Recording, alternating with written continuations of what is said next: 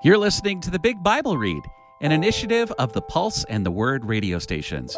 For Bible study resources and to join a community of other Bible readers, visit bigbibleread.com. Leviticus chapter 21. The Lord said to Moses, "Say to the priests, the sons of Aaron, say to them, for a dead person, no priest is to defile himself among his people, except for his close relative who is near to him, his mother, his father, his son, his daughter, his brother, and his virgin sister who is near to him, who has no husband. He may defile himself for her. He must not defile himself as a husband among his people, so as to profane himself. Priests must not have a bald spot shaved on their head. They must not shave the corner of their beard. They must not cut slashes in their body. They must be holy to their God, and they must not profane the name of their God, because they are the ones who present the Lord's gifts, the food of their God. Therefore, they must be holy. They must not take a wife defiled by prostitution, nor are they to take a wife divorced from her husband, for the priest is holy to his God. You must sanctify him because he presents the food of your God. He must be holy to you because I, the Lord who sanctifies you all, am holy.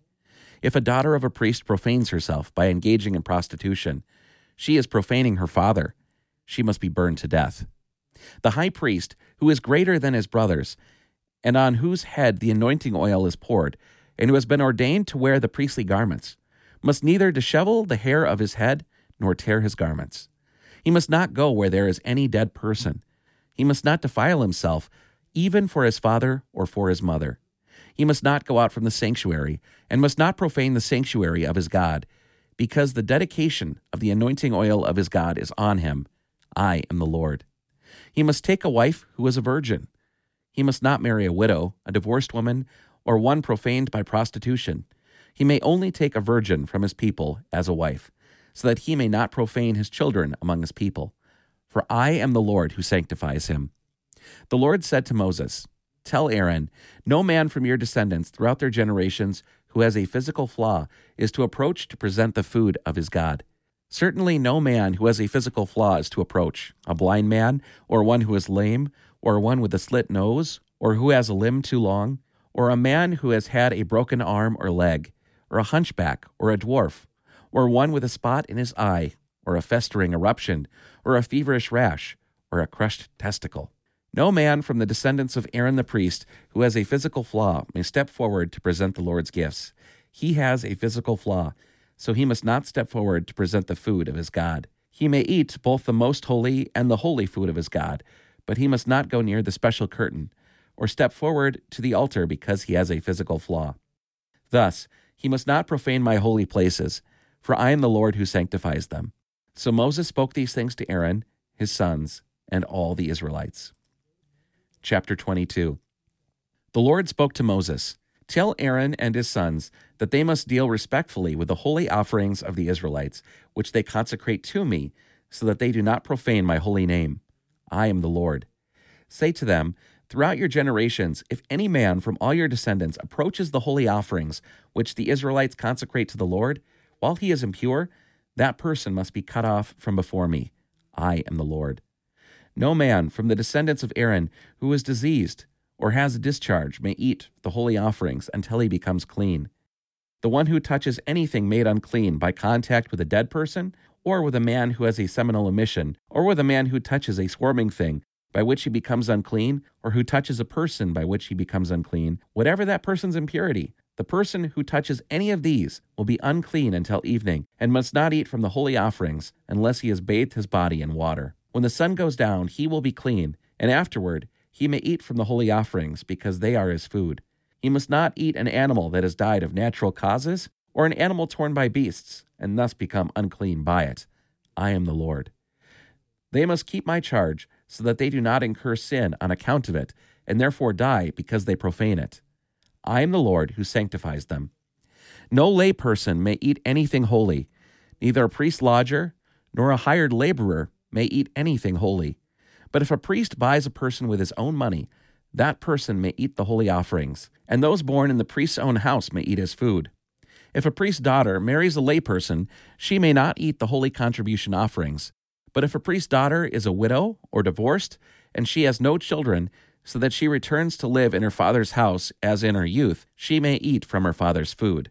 But no layperson may eat it.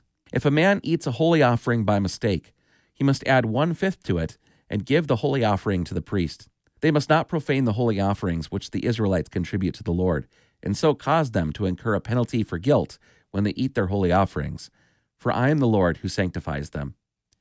The Lord spoke to Moses, "Speak to Aaron, his sons, and all the Israelites, and tell them, when any man from the house of Israel, or from the resident foreigners in Israel, presents his offering for any of the votive or freewill offerings which they present to the Lord as a burnt offering, if it is to be acceptable for your benefit, it must be a flawless male from the cattle, sheep, or goats. You must not present anything that has a flaw, because it will not be acceptable for your benefit. If a man presents a peace offering sacrifice to the Lord for a special votive offering, or for a freewill offering from the herd or the flock, it must be flawless to be acceptable. It must have no flaw. You must not present to the Lord something blind, or with a broken bone, or mutilated, or with a running sore, or with a festering eruption, or with a feverish rash. You must not give any of these as a gift on the altar to the Lord. As for an ox or a sheep with a limb too long or stunted, you may present it as a free will offering, but it will not be acceptable for a votive offering. You must not present to the Lord something with testicles that are bruised, crushed, torn, or cut off. You must not do this in your land. Even from a foreigner, you must not present the food of your God from such animals as these, for they are ruined and flawed. They will not be acceptable for your benefit. The Lord spoke to Moses, "When an ox, lamb, or goat is born, it must be under the care of its mother 7 days. But from the 8th day onward, it will be acceptable as an offering gift to the Lord. You must not slaughter an ox or a sheep and its young on the same day. When you sacrifice a thanksgiving offering to the Lord, you must sacrifice it so that it is acceptable for your benefit. On that very day it must be eaten. You must not leave any part of it over until morning. I am the Lord. You must be sure to do my commandments. I am the Lord. You must not profane my holy name, and I will be sanctified in the midst of the Israelites. I am the Lord who sanctifies you, the one who brought you out of the land of Egypt to be your God. I am the Lord."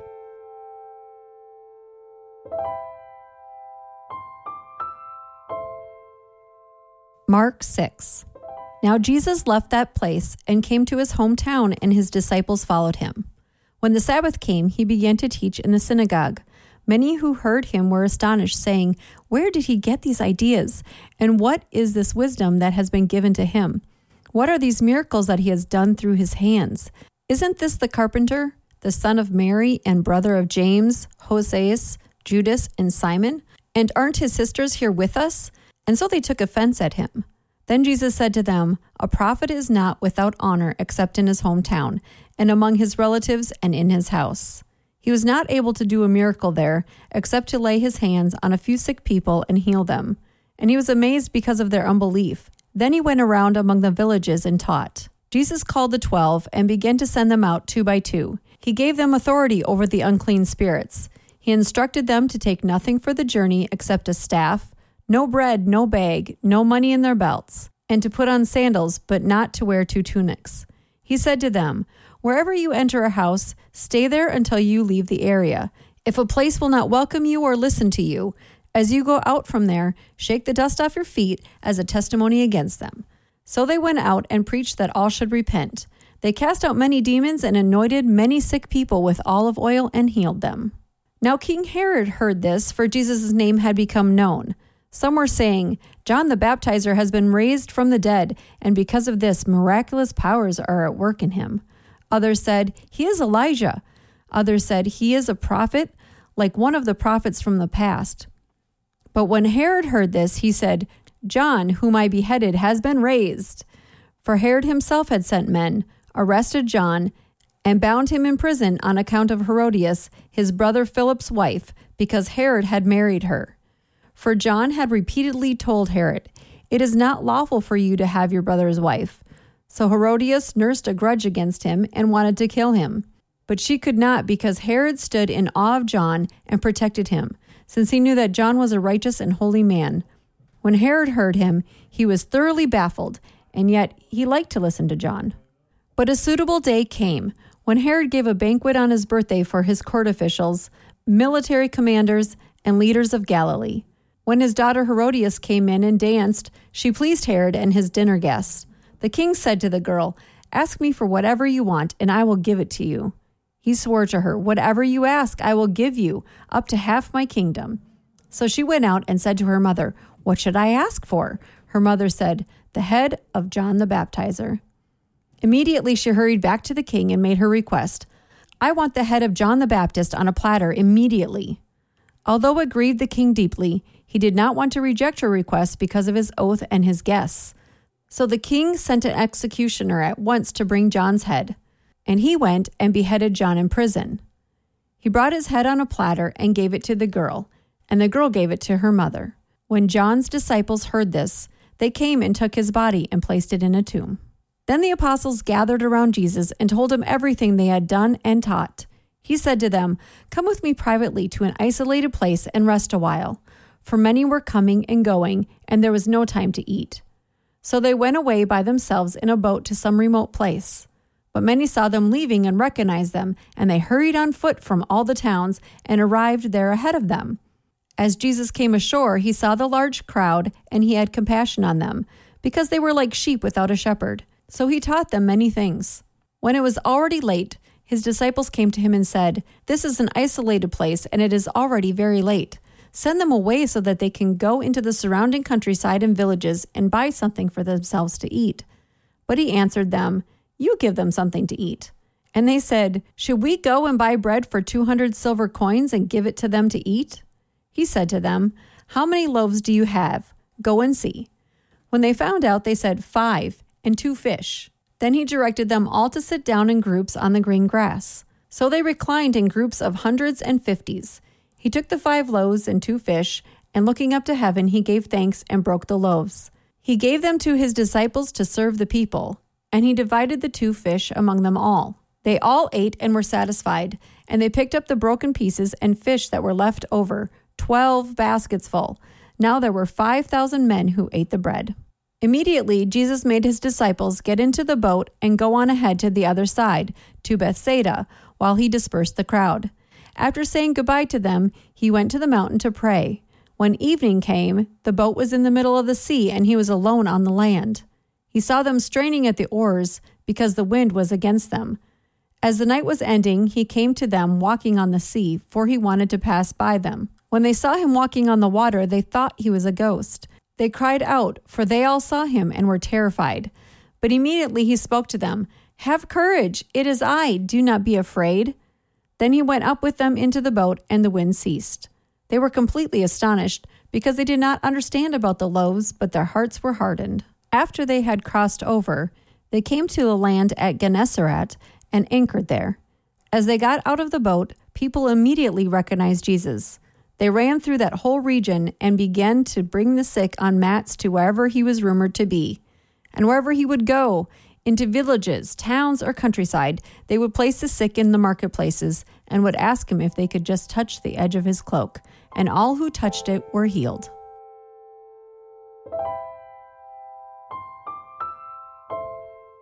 Psalm 49, for the music director, a psalm by the Korahites.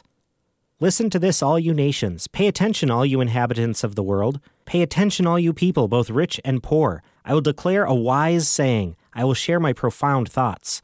I will learn a song that imparts wisdom. I will then sing my insightful song to the accompaniment of a harp. Why should I be afraid in times of trouble, when the sinful deeds of deceptive men threaten to overwhelm me? They trust in their wealth and boast in their great riches. Certainly a man cannot rescue his brother. He cannot pay God an adequate ransom price. The ransom price for a human life is too high, and the people go to their final destiny, so that he might continue to live forever and not experience death. Surely one sees that even wise people die. Fools and spiritually insensitive people all pass away and leave their wealth to others. Their grave becomes their permanent residence, their eternal dwelling place. They name their lands after themselves, but despite their wealth, people do not last. They are like animals that perish. This is the destiny of fools and of those who approve of their philosophy. Selah. They will travel to Sheol like sheep, with death as their shepherd. The godly will rule over them when the day of vindication dawns. Sheol will consume their bodies, and they will no longer live in impressive houses. But God will rescue my life from the power of Sheol. Certainly he will pull me to safety. Selah. Do not be afraid when a man becomes rich and his wealth multiplies, for he will take nothing with him when he dies. His wealth will not follow him down into the grave. He pronounces this blessing on himself while he is alive. Many men praise you, for you have done well. But he will join his ancestors. They will never again see the light of day. Wealthy people do not understand. They are like animals that perish.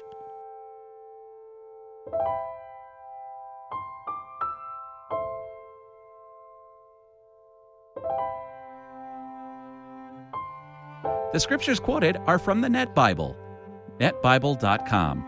Copyright 1996-2019, used with permission from Biblical Studies Press, LLC. All rights reserved.